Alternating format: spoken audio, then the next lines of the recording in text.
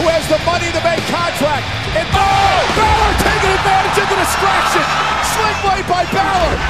Drives Reigns into the corner. It's gonna do it. Balor to the top rope. It's gonna happen. Balor's dreams. Coup de grace. Nobody home. Spear by Reigns. Cover. Reigns retains. But there's no rest for the weary. Here is your winner, and still the Universal Champion, Roman Reigns. The monster is in the ring. Strowman is literally living up to his word. Strowman with a boot to Reigns. Monday Night Raw is live in Brooklyn. Reigns has retained the title. The Money in the Bank contract holder is in the ring. Is Strowman going to cash in? He is. Is Strowman going to cash in? Michael, he is.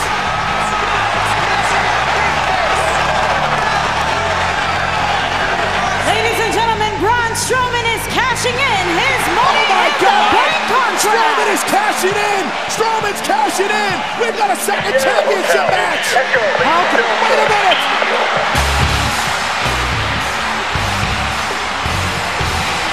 Oh, boy. Oh my God!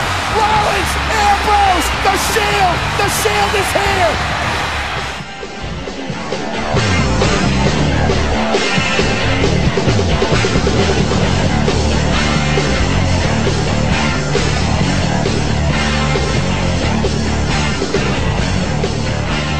Ladies and gentlemen, hello and welcome to another edition of Just What the Internet Needed More of.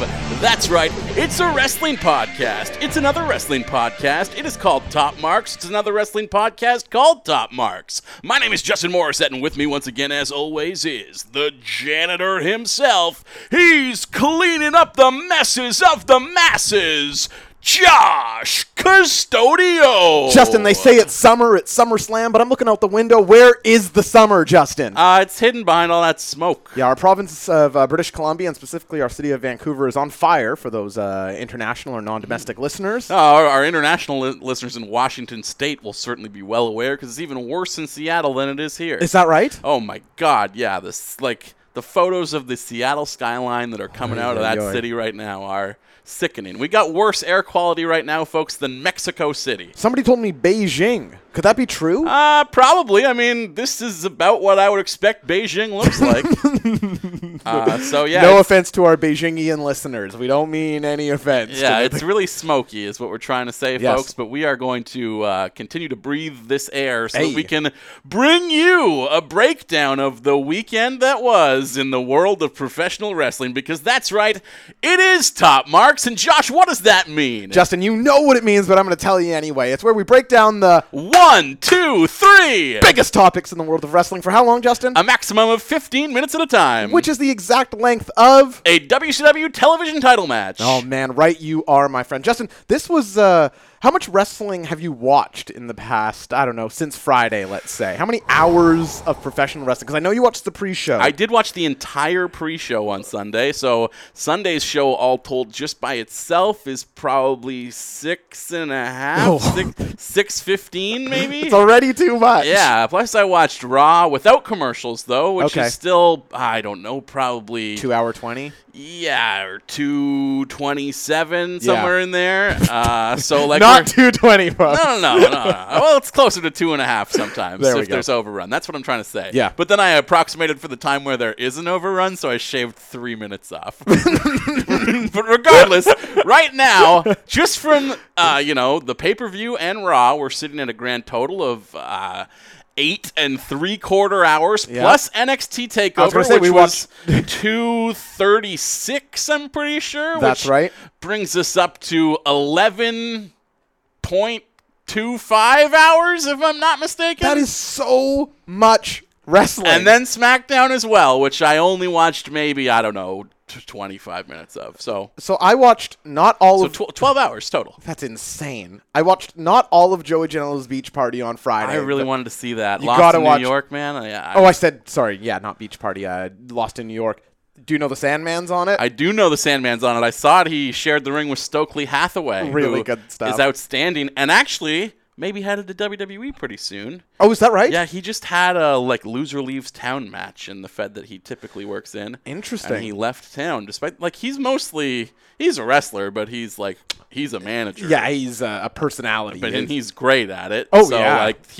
If he goes to NXT, even if he's not a wrestler, he will be one of the most compelling on-screen characters on that show. Well, and I think this is an opinion that you and I both have, is that managers in general are just woefully underused in current landscape WWE. Oh yeah, it's insane that Paul Heyman is the only one other than Lana. Is and he even the Lana only- is a wrestler now. Is he the only male manager, Paul Heyman? Yeah. Yeah, I think that's right, isn't it? But I guess Paul Ellering. But And Titus is kind of a manager in some ways. Right, but I mean, he's a tag team wrestler also. That's right, if Lana doesn't count. Regardless, I would love to see more of them, and Stokely Hathaway would definitely be a good addition to that pile. Justin, do you want to know what the 3 rounds we are going to talk about this week? I would love to know. I mean, you could probably guess, but in round number 1, Justin, for 15 minutes, we're going to recap SummerSlam. Ooh. But only don't get too excited, Justin, because it's the Raw side of SummerSlam. Oh. Which is maybe the weaker side? I would say so. Yeah, and then in round number 2, we'll dive on into the other half, the other side of the coin to that SummerSlam equation, which is the SmackDown side of SummerSlam. Justin, we'll dive into our news and notes from that. Ooh. You looked surprised in person. Yeah. You thought maybe no SmackDown. Oh, well, yeah, I thought we might skip it entirely. We indeed are not, Justin. We're also not skipping a review of NXT TakeOver, which went down Saturday night. Yeah. Seems so far away now. Oh, my God. Which, why wouldn't it seem that way when like I just said, there's been 12 hours of wrestling content just from WWE, never mind all the other shows that were this weekend. And I don't know why. Yesterday when I got home from work, I had an hour and a half to kill, and I just ended up watching CM Punk versus Austin Aries, which is an hour-long match I from noticed Ring of you were Honor. filming that. And I was just so I don't know. How am I going to complain about this when I'm still doing it in the off time?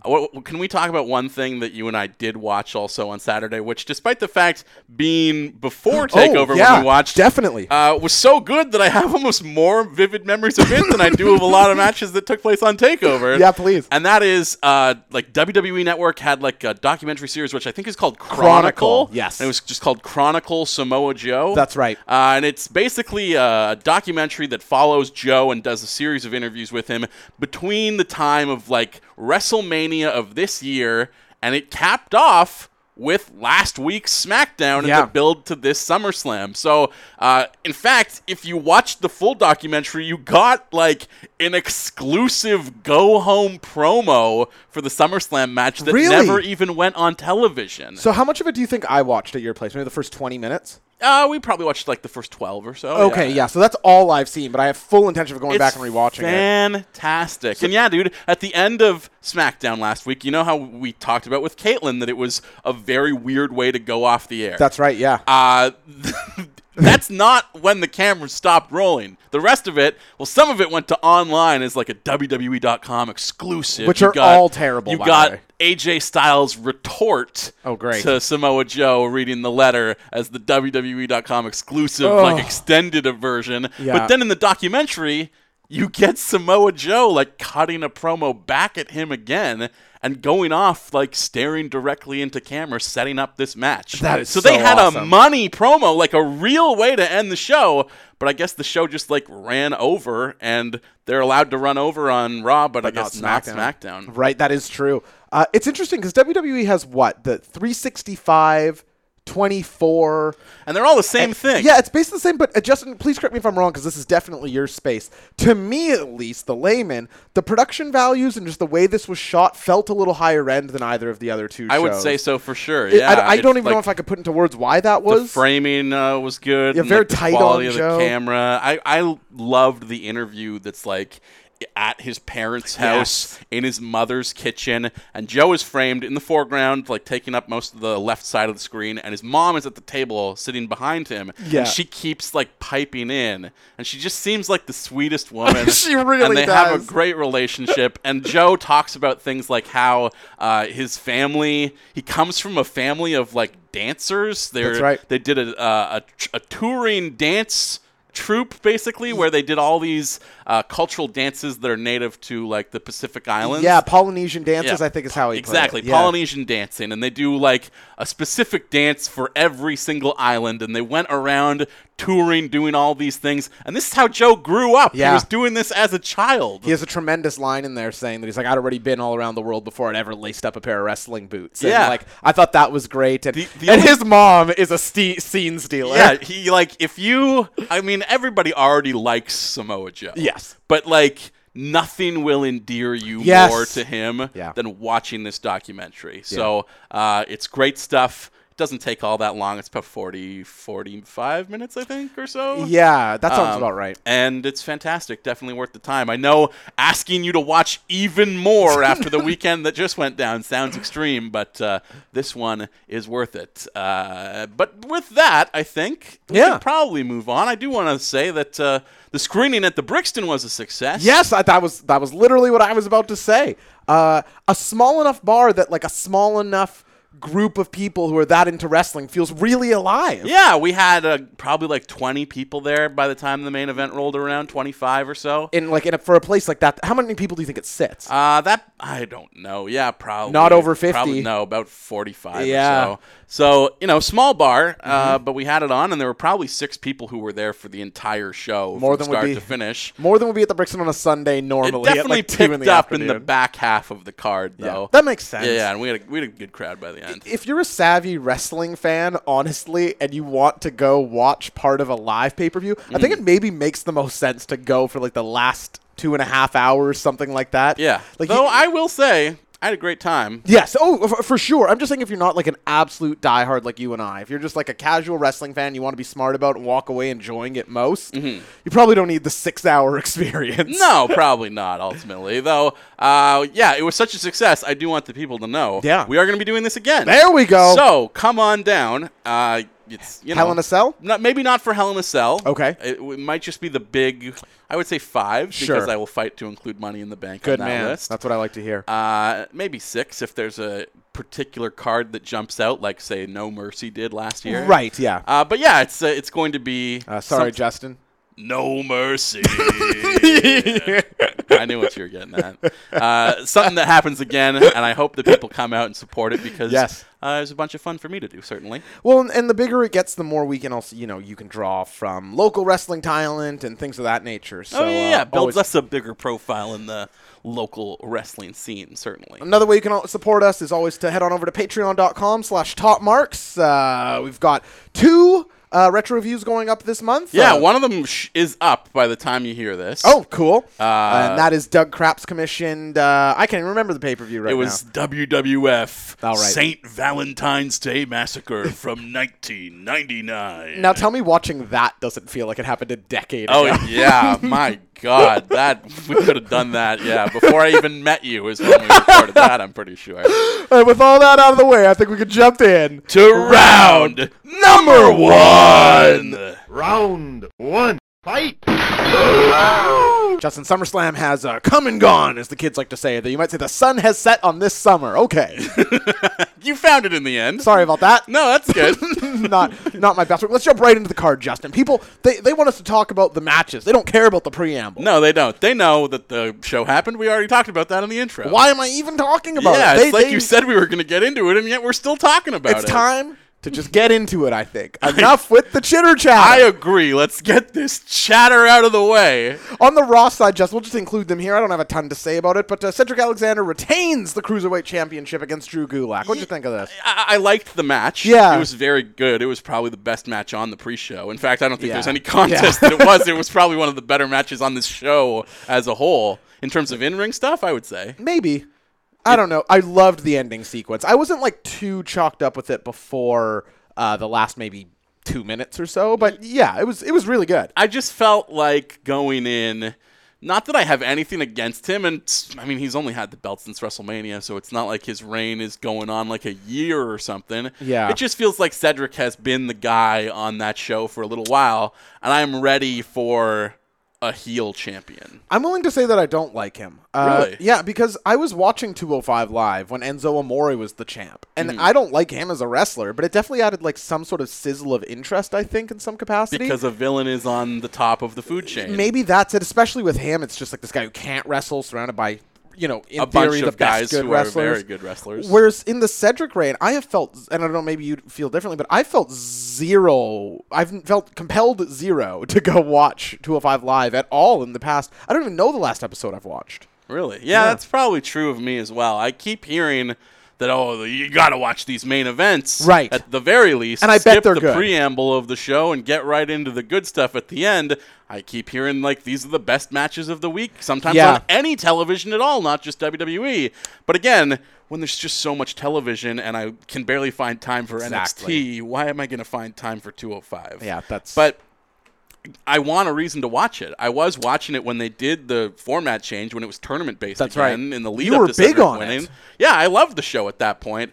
And maybe it's just that I'm busier now, but it's hard to find time. This match, if you were to watch it and it was like to make the case for the show, I don't think it was great enough that like I'm sold. And maybe part of that is who won also. Because like it should have been Gulak. I think we are firmly Gulak men in this room. Gulak guys. Yeah, Gulak guys. Oh, God. Why didn't I do that? No, men was much better. We're part of the Drew crew. Hey, There we found go. it. You found it. Good, better, best. Yes, exactly. But so it's disappointing that he didn't win, but also just, I don't know. When you combine the way this match ended with the way the tag match ended, it was 2 roll-ups in a row, basically. And that shouldn't cheapen this match because it came before. That's right. I just don't, when I look back in the end, they kind of are bled together in the way that they share a similar ending. It's not identical, obviously. That's right. But I do know, I'm sure somebody can point out an exception, but in general, I don't like the babyface winning on a sneaky roll-up. Like, if you have to do that finish, I get it if it has to be a heel, but why is Cedric Alexander, who can do just that pop-up lung blower is one of the dopest spots. Exactly. It's just very confusing to me. The entire appeal of Cedric Alexander is, like, the amazing things he can do. That's exactly it. And the match just ends out of nowhere Be like instead. You brought them up moments ago. We might as well roll into it. The B team, speaking of disappointing results, defending successfully against the Revival in what I'm comfortable calling as the stupidest fucking finish I've ever seen. Yeah, I like the finish as like a comedy thing. Yeah. And it does present the Revival as being better than the B team. Yes. Which I like as well. And they furthered on Raw this week. But it cheapens things for them, especially when you hit the Shatter Machine like 15 seconds into the match and get an immediate kick out. That should be one of the most killer moves in all of tag team wrestling. Well, it wasn't looks like it is. It wasn't a kick out. They just hit the inactive man. Oh. So Axel's just buried for the whole match. But you're a wrestling fan. I'm a wrestling fan. You know as soon as you've seen the finish and it's not on the active guy. Yeah. It's like... Well, especially if you see the finish 30 seconds in. That's exactly it. So I thought there could have been an interesting story told with like a 2v1 thing, but if the Revival were supposed to be like the most seamless tag team on earth, on Raw you have them winning both singles matches, and then 2v1 they can't beat Bo Dallas, who's presented as just a comedy character. I hated this. I didn't like it worth a lick. Yeah, I mean, again, I didn't have a problem with the finish. It was a kind of a funny visual thing, but it's another roll-up. It's 2 roll-up wins in a row. That's right. To open a show. I guess Rusev and Andrade opened the show technically. Yes. We'll talk about them later. Yeah. But, kind of a strange note to end on to head into the show. Like, it totally you was. haven't built my anticipation for the main card in any way. Not in any meaningful way. Yeah. Like, it's insane. And I think we're both sad that this B team thing is going to continue because, boy, it is so manufactured. I could do 15 minutes on the B team. Yeah, it's manufactured's exactly right. And I know we don't have the time to fully get into it, but the piping in of crowd noise into the intro music is so lame and pandering. I don't like it very much, Justin. I hate to speak so strongly, but I do not like it. No, you're not out of line there at all, honestly. It's just so... There's nothing organic about it. No. You've said this before. They're trying to present them like they're Heath and Rhino. And they're not. They're not at all. In no way. Justin, as much disdain as I had for that, I think you equal my disdain or double it in this next match. Go ahead. Can I say one more thing about the B team? Yeah, please. I actually liked the segment that everybody derides, that everybody said is like the worst thing. Oh, the food fight of the year. Yes, the food fight. Yeah. Like there's something real about that scene, and it's that they are pathetic. The whole thing. That's the whole reason for that segment, right? Is that nobody likes them. Yes. So they've invited all of these losers to their loser party. That's right. And that's what works about it, is that there is like funny comedy in their desperation. Agree or disagree that Rhino makes that segment? Oh, Rhino for sure. Absolutely. Absolutely he does. But there's no desperation in their presentation now. There's no lovable losers. I mean, they're still a comedy act, but like they're unbeaten. Yeah, people can't beat them. Exactly. It's sort of like Domino in Deadpool if she was a champion, where it's like everything around her is what's making her the champion. Yes. It's unsatisfying in wrestling, but very satisfying in Deadpool 2, still in theaters in Vancouver. Justin, Braun Strowman retaining the Money in the Bank against Kevin Owens. I'm just going to let you go here because I think I probably just echo your thoughts. I hated it. Yeah, I absolutely hated it. Now, keep Braun strong, I guess. Sure. That's why it happened this way, right? But why would you tease out for an entire month? Why have the stipulation? He's going to get counted out or he's going to get DQ'd. They didn't tease a finish like that at all.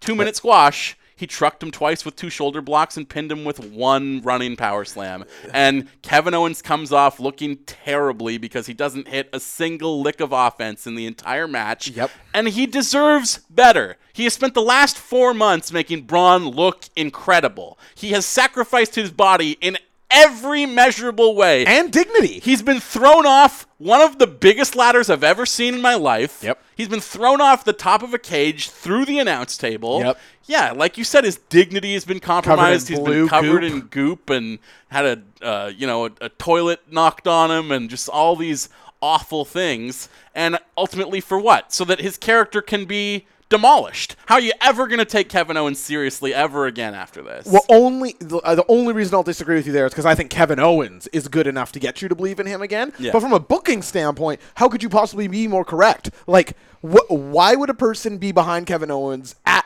all right now? Like, if you just started watching wrestling, Jess Norman asked us a question like this a while ago. Why would I care about the Universal title? If you just started watching wrestling, Kevin Owens is a true bum. Like, what can he do? He can't do anything. Nothing. So they, in my opinion, have to give him something meaty. I mean, Sami Zayn has somehow done better for himself just being off TV since the breakup that Kevin Owens has. Yeah. It's a heartbreaker, man. And yeah, like he deserved better. He's done such great work in this feud that why would the ultimate reward for him be pure annihilation? Well, and I would have been fine with a failed cash-in. Lots of ways to do that, but at least you make him look savvy or something. Like, I don't know. And we'll talk about the main event, but I think just Braun's insertion into there, it's funny because you remember like 2 months on the show ago, 2 months ago on the show, we were saying how much, this is probably what's going to happen. Braun will just go to cash in and that'll cause something for Roman to beat Brock.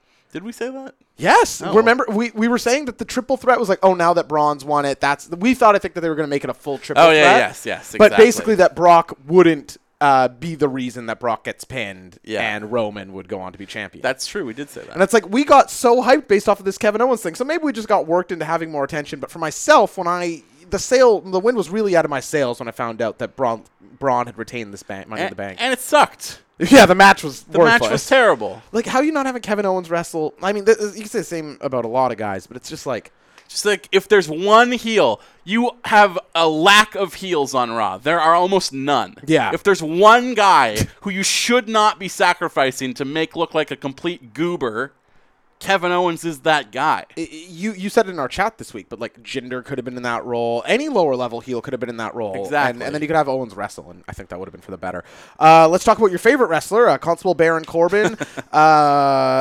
Speaking of squash matches, yeah, this one I actually liked. Getting throttled by the Demon Finn Balor. Yeah. In minute 35, says Wikipedia. Yeah, and again, just like Kevin Owens, he had 0 offense. So did not hit a single move. Not even a punch. No, not even a kick. Nothing at all. And I thought this was the right booking, to be clear. I agree. I don't like the Demon in general, but I do like that they're having this Demon shows up at SummerSlam thing going. Like, if this can manifest into like an Undertaker streak kind of thing, where it's like Balor wins at SummerSlam because the Demon loves Summer. The Demon is just so flawed. Like, I'm sorry. I was happy to see it come back. It's fun, right? The entrance is good. Yeah. And also, like, after a long stretch where Finn has been presented as, a mid-card guy, Yeah. like a weak character. He needed a showing like that That's to true. establish like he is above that on occasions. The week was good for Finn. I thought even on Monday, like that helped. Yeah, well, elevate him. exactly. He needs a demon showing like that to be elevated into that space. And you know what else I'll say about that? Yeah. Man, it was great to watch Roman work against someone who is not like a super heavyweight like Yeah. Brock. Yeah. Like, you really appreciate how strong he is when he is doing lifting power moves on a guy the size of Finn Balor. It's like, oh yeah, I can actually get behind this guy as a wrestler because he's working against someone he can do actual moves to. That lifting sit-out powerbomb, like I think everyone likes that move. Like it always looks devastating on small guys. Am I looking at it too close? Because I know in wrestling you always have to distance yourself a little bit. Am I being too hard on the demon character by being like, I'm so lost with it. Like, how does the guy Why does lose? it not happen all the time? Well, I even could get there like somewhat. It's just draining for him to do it. It takes so much out of his soul. But it's like the explanation that Regal gave on NXT, and even with that promo of the Monsters, are sort of like, well, it sort of comes when it wants to. I kind of can get there, but it's like, how is the Demon so content losing to Seth Rollins for 5 months? Yeah. It's like, Corbin brings this out of you? Is that being too I big of a think stickler? I think they needed it to go away for a while for us to want to see it again. Sure, yeah. Because, I mean, its previous appearance was in that horrible Bray Wyatt feud. That was a horrible feud. Let's talk about Ronda Rousey. Another squash match, if you like. Well, maybe not a full squash, but close. I liked this one a lot. Yeah, I saw some people complaining about this match. Some people in our chat, in fact, Spencer at the bar was complaining about it as well. Even though the whole time it was happening, he was thrilled with everything that was happening. Yeah. As soon as it was over, he was like, well, that sucked. No, it was super exciting. So Look, what were the chief complaints? we argued last week on this show, is Ronda actually great? Right. And in light of watching St. Valentine's Day Massacre, since we had that conversation, I'm going to say yes, she is. Oh, okay. Because we watched and did a live commentary on The Rock versus Mankind, Last Man Standing. Yeah. The Rock maybe does 5 moves in that entire match, and he never repeats any of them. So I'm saying 5 moves total. I think it's less. The whole match is based on strikes, and The Rock is just literally the most electrifying man in Yeah. sports entertainment because there's something about his movements that are so unique Yes. and intrinsically watchable. I You get are this comparison, drawn yeah. to him. He has physical charisma.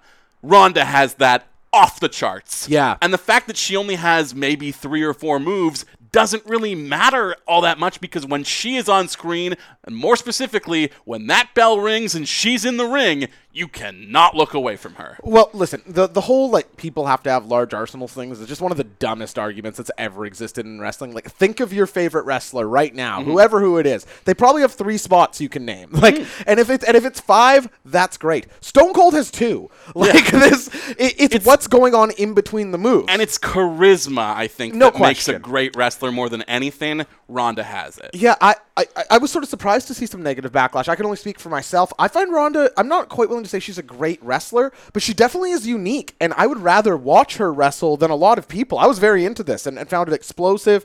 And of course, we got the gross Alexa thing yeah. where she like bends her elbow backwards, which just made the armbar look grotesque. Yeah, she double jointed. Is that what that Yeah, is? yeah. Yeah. It always looks great. She did with the disarmor, I think, with Becky Lynch. She a while did, ago, yeah, but too. this time it was like they used it as like a conceit as to like the disarmor doesn't affect me the way it does other people. Right. This time it was to like exacerbate the armbar, and when she snapped it in, I actually feared for her safety. Yeah, So great. She's hard hitting, and I think people forget from the Nia match. Ronda's selling was awesome in that match too. Like she didn't have to do much of it here, but I think there's reason to think like if Ronda Rousey is committed to this game, and it sounds like maybe it is only a year-long thing for her. Like she might want to go have children afterwards, but if she was committed to like a 3-year run, there's a lot of reason for optimism for me anyway. She just, the problem might be a Brock thing of where do we go from here? That's right.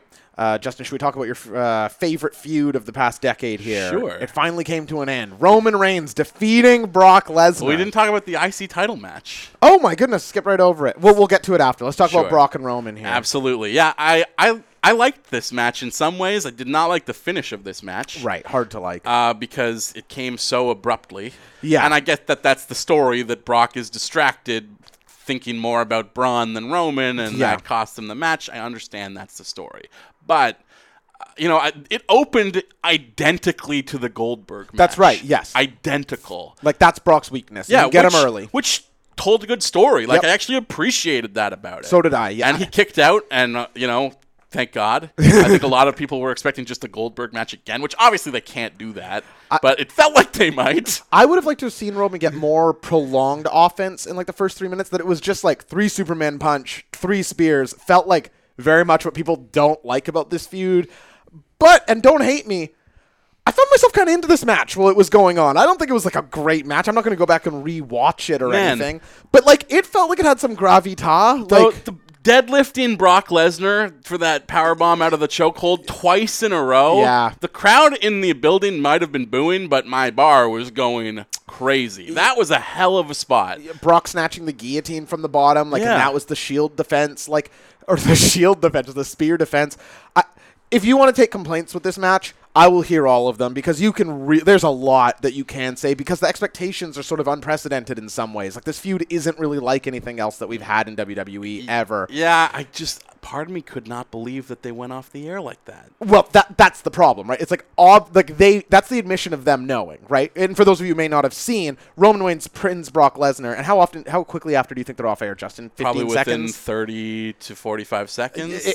To me, it He felt gets the shorter belt. even, yeah. No, it was probably a little longer. He got Okay. the belt. He walked over to the turnbuckle, climbs it, holds the belt in the air, Yeah. does his pose with the belt up to the crowd. I don't know if they were all booing, but, this is a crowd that was chanting, "You both suck," for most of this match. Yeah. And why wouldn't they? They got the tease of Braun Strowman, who was the biggest babyface on this show. And Yep. maybe that's why you have him squash Kevin Owens, but, there's no question that Braun Strowman is the number 1 star in this company. Yeah, There's I would agree. no denying that. He's definitely the most over babyface.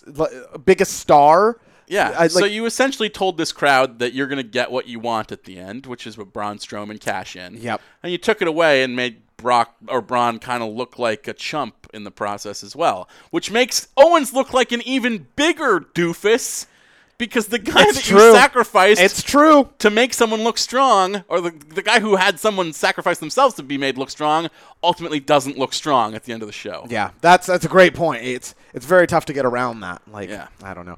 Just let's talk about Dolph and Seth. I feel bad that I breezed right past That them. was the show opener. First thing on this show was Dean coming out.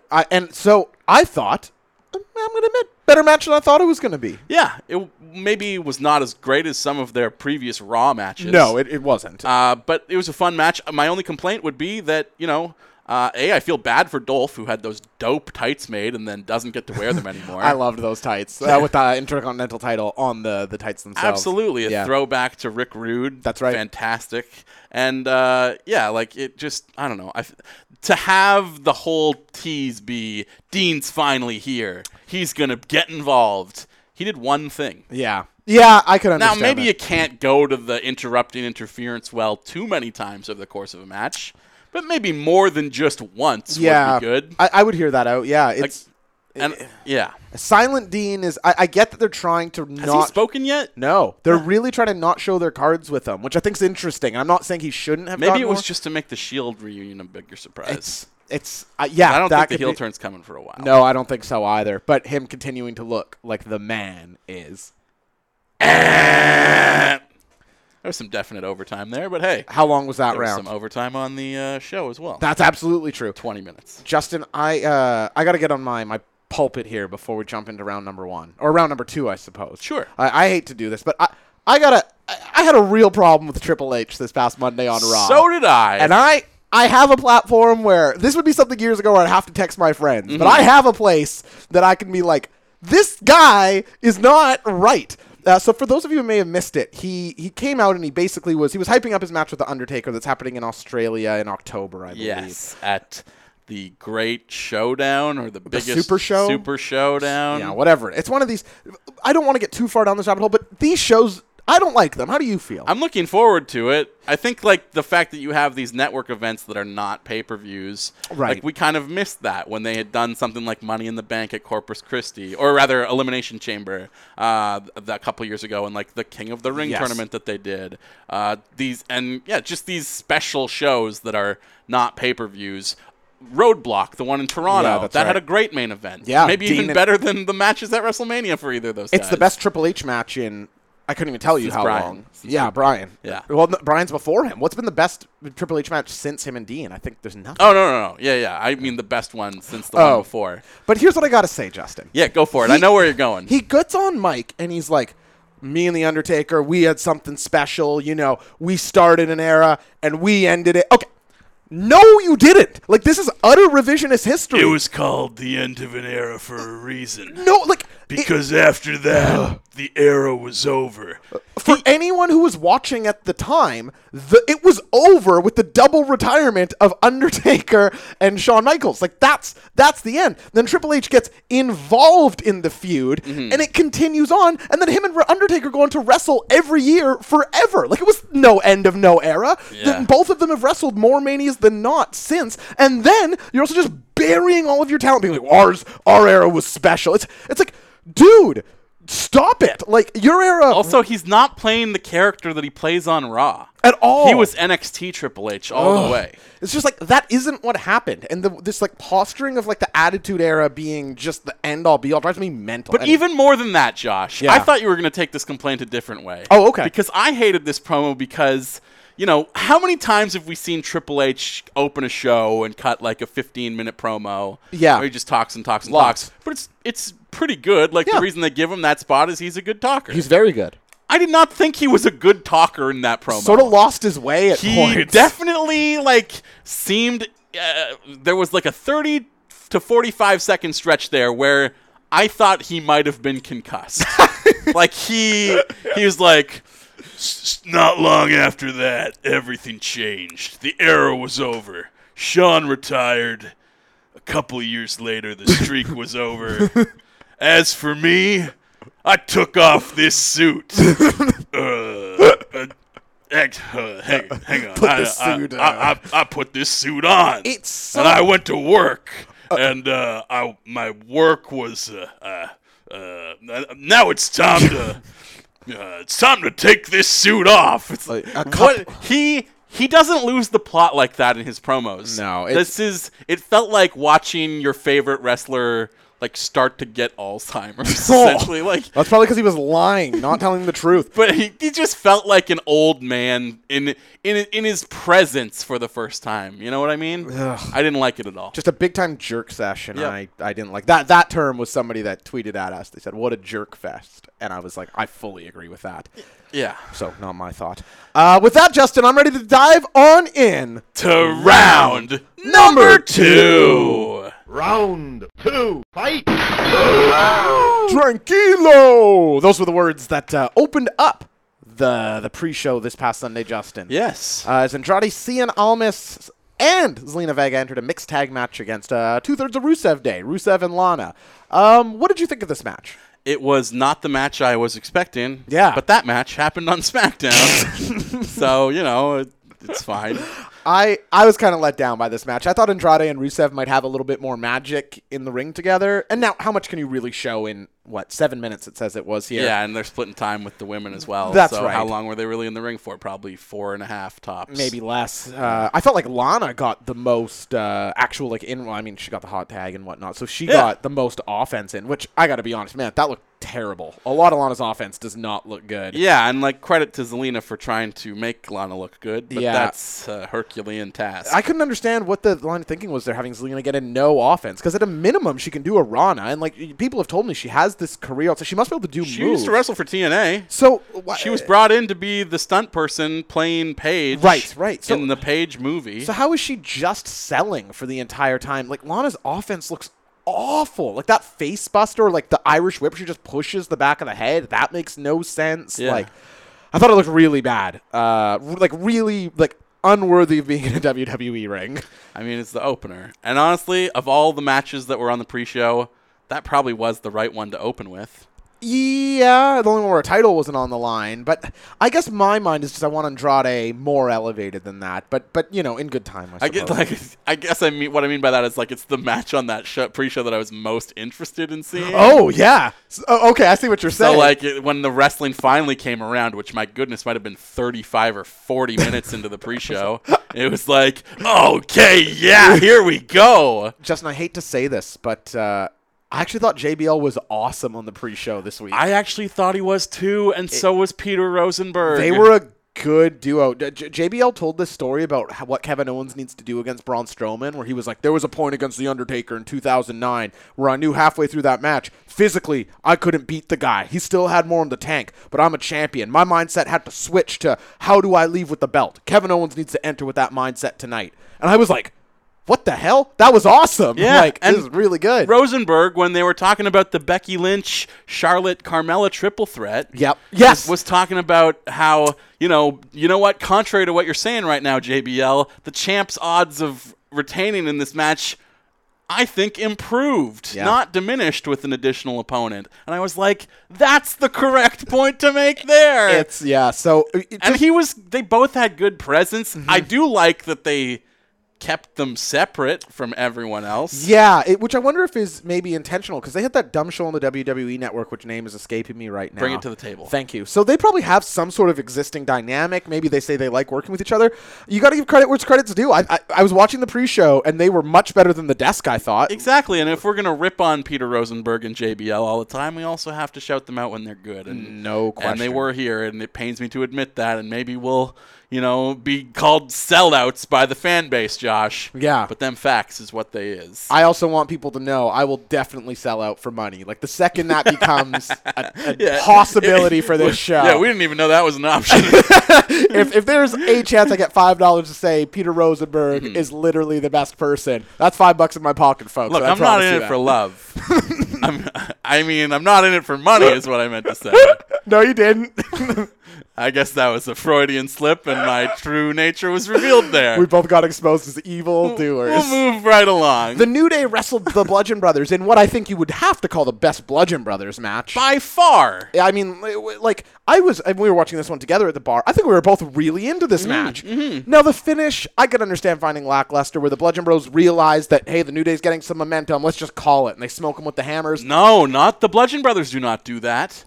Only Eric Rowan and Luke Harper was pissed. Yes, correct. Which is why I liked the finish. Yes. Like, otherwise it seems kind of cheap to do a disqualification ending on a pay-per-view when, like, this is where we're supposed to blow stuff off, guys, not on the TV afterwards, but at the big show that actually matters. They're not going to feel like they matter if you don't give us blow-offs anywhere. That's right. But I thought, what's our complaint about the Bludgeon Brothers always? We don't ever see them wrestle. Yeah, they've never had a standout match. 5-minute matches, which are squashes or DQs. The irony is they finally had it, and Rowan got injured immediately, and they're probably done, because he's going to be on the shelf forever, as he always is. I got to take this time to just say that I'm sorry for underrating the New Day for so long. The New Day are the best tag team of this generation. The New Day are underrated in ring. I don't think Xavier Woods. They're still great on the mic. They're elite. Man, Xavier's elbow drop to the outside. The limit breaker. Unbelievable. Yeah. So how often do you see somebody try to do that and it just turns into basically like a double axe handle? Because all the time. They always just want to land on their feet. Which I don't blame them. Yeah, of course. Why would you make a drop like that onto your butt? Unless you're Mick Foley. Or apparently Xavier Woods, because it was awesome. And calling it the limit breaker, like the Final Fantasy VII strongest move, is really good stuff.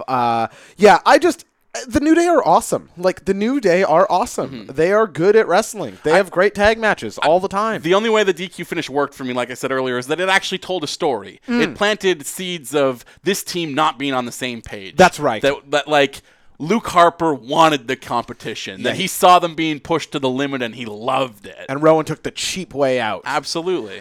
This was pointed out on Twitter. Maybe you saw it. Did you get that the New Day's gear are the 3 Sonic members, Sonic, Tails, and Knuckles? I did not see that. So if you go back and you look at a picture of them, it's like the fast one is Kofi, and he's dressed as Sonic. The strong one is Knuckles, and Big E has like all the red and the Knuckles on the side. And the smart one, like the ingenuitive guy on the outside, is Xavier, and he has Tails' tails. nails on his butt. That's so crazy. And this was pointed out on Twitter, and I thought was just like sublime. They always do that sort of stuff. Speaking of, we didn't even mention Seth Rollins was dressed as Thanos. Oh, awesome too, yeah. Spectacular. He wrestled with that one gold boot again this week on Raw. I loved into it. Yeah, I loved it. It's sort of like a hearkening. I don't even know if he means it this way, but to the half blonde thing. Do you think that's how he means it? I don't think so. Yeah, but it kind of works for him. It's the power gauntlet, right? Yeah, like that's what it's supposed to represent. But like, man, I loved that vest that he wore. Oh yeah. Our buddy Ducharme, former guest on this show, was just tearing into it. Yeah, I thought it in was our cool. Group chat, but I don't think he's seen Avengers, so he probably didn't catch the reference. Yeah, and he's a giant idiot.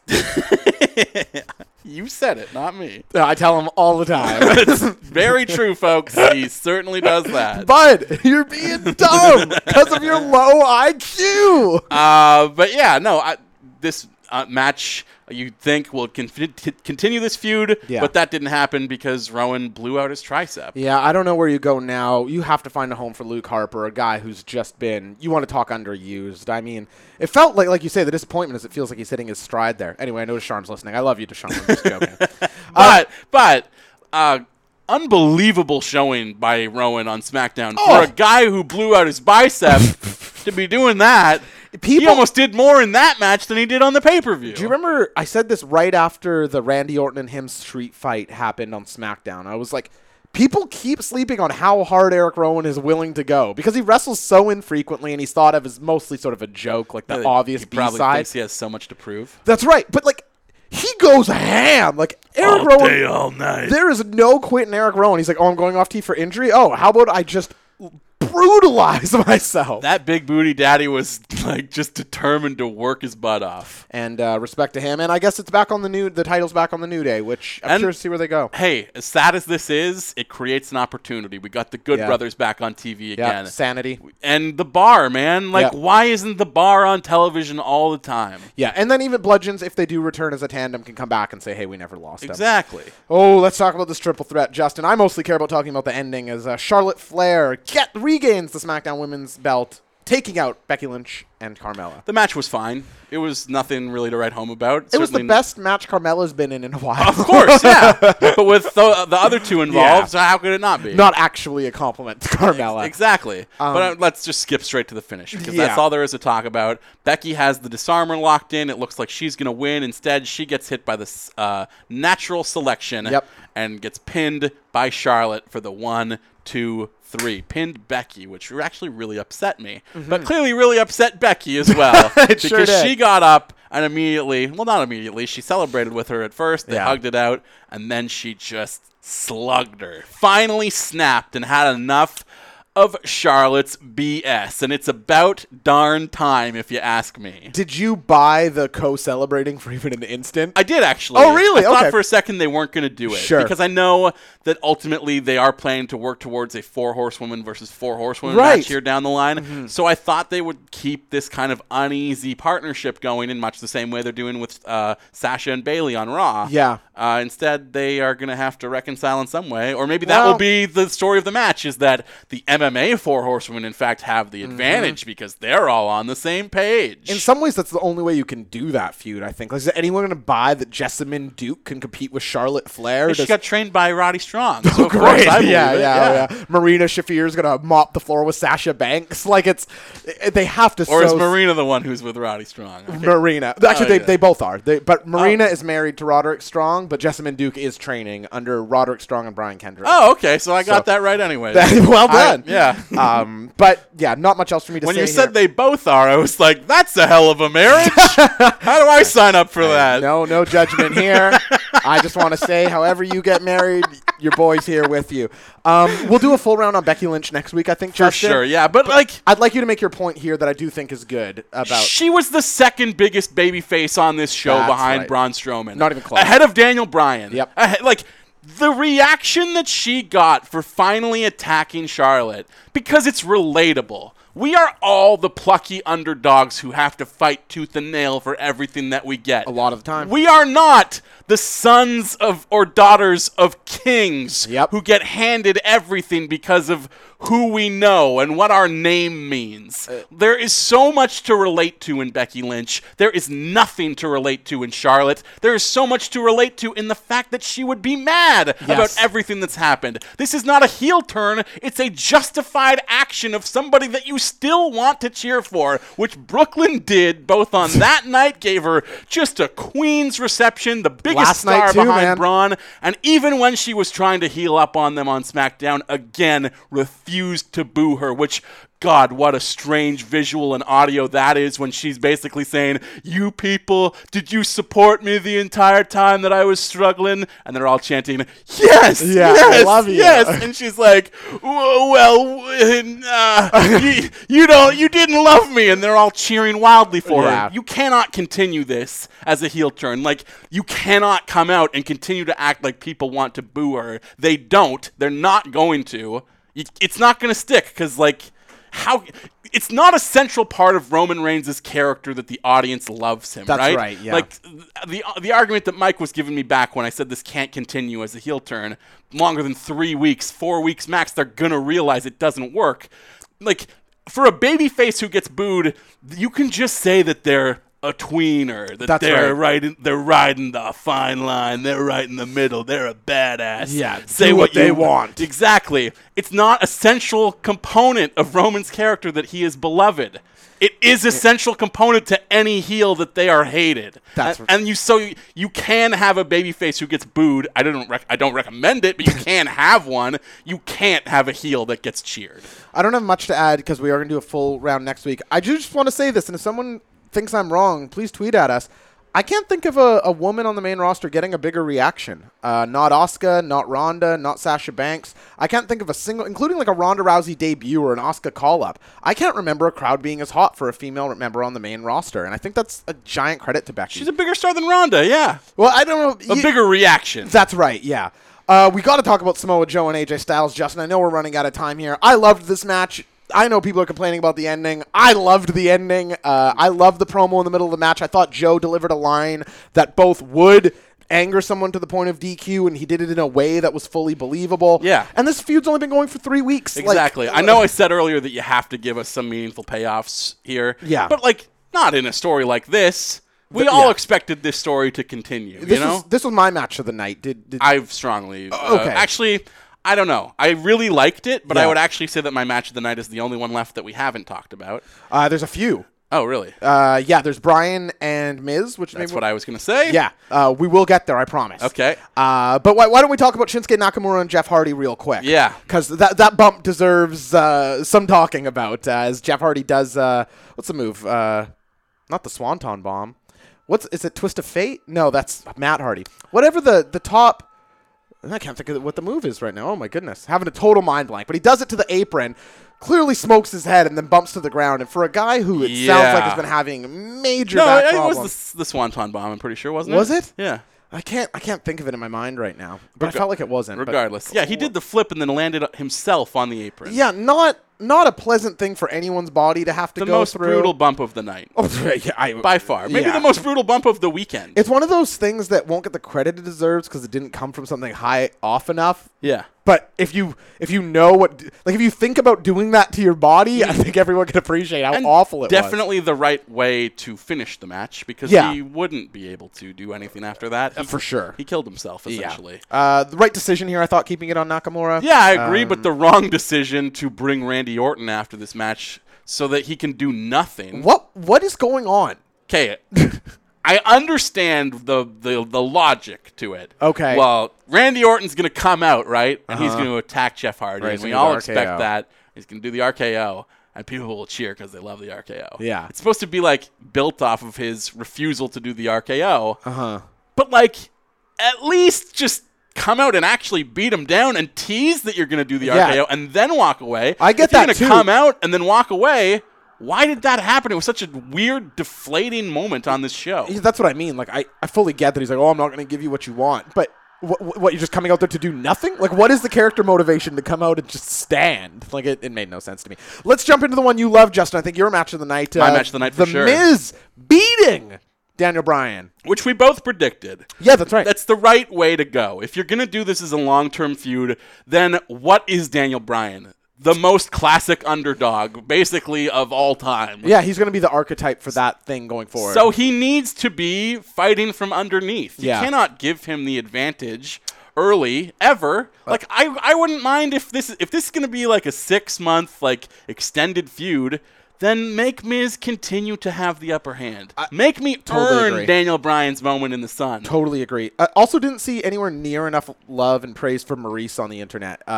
Maurice is so good And in that she role. brings so much to his act. He misses her. He has missed her a lot. He definitely misses her. Like when he went to ringside and like the slow kiss as she passes, and it's also like creepy and like he doesn't get to bring that out. I think part of the reason we hate him, like when you think of them is you sort of think of him with Maurice, or at least like that vibe. Do you think we get Brie versus Maurice 1-on-1 at Evolution?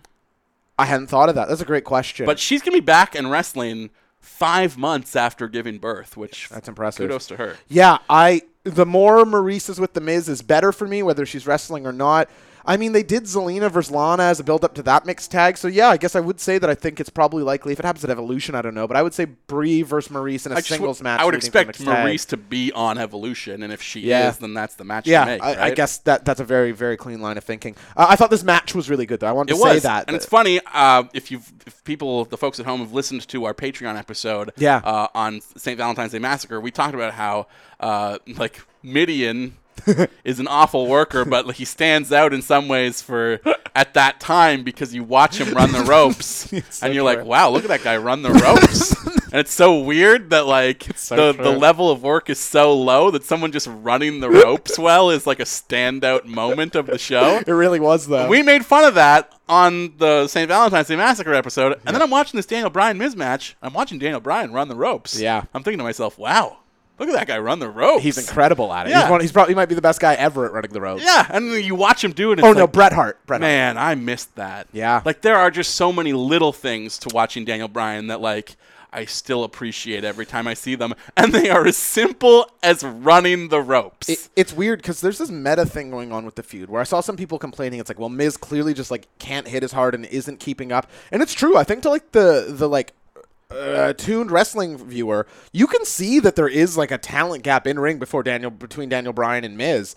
But it's exactly what Daniel Bryan talks about, too. So I'm not saying it's an excuse for The Miz here, but it does seem to sort of weave itself into the narrative of this feud in a way that I do find kind of compelling. Absolutely. So. And look, I was not expecting a finality to this feud in this match. This is something that's going to continue for a long time. This is honestly a feud that will continue for the rest of these men's careers. That's right. And has, like, as the video package pointed out, it's gone on for, they say, 8 years. 8 years, yeah. So, like, there is just kind of an emotional payoff to the very fact that you're seeing these guys exchange blows in the ring at all. Well, and specifically to like the shared move set, like the it kicks versus the yes kicks, like all that played out as I was hoping. And the finish doesn't bother me as much as it might have, because this is now not just like some weaselly way that the Miz won a match. They're going to incorporate it into his gimmick going forward, that he is the most powerful puncher in WWE. Especially as it sort of contrasts with Daniel Bryan talking so much about wanting to punch Miz in the face. Exactly. It's really good stuff. I hope it gets appreciated. He said on SmackDown, Daniel punched me 100 times.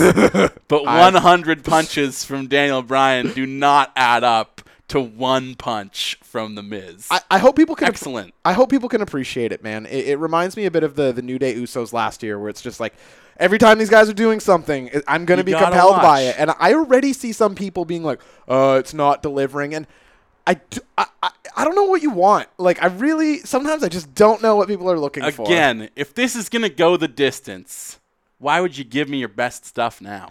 Justin, overall, how did you feel about SummerSlam? A lot of non-finishes, which was weird for a big pay-per-view. And it went on. The pacing issues remain, like we said on the pre-show, and we're going to be saying on the next pre-show and post-show. Definitely. That is issue number one. But overall, let's ignore the pre-show. Let's say if somebody just sat down for SummerSlam, what would you give SummerSlam?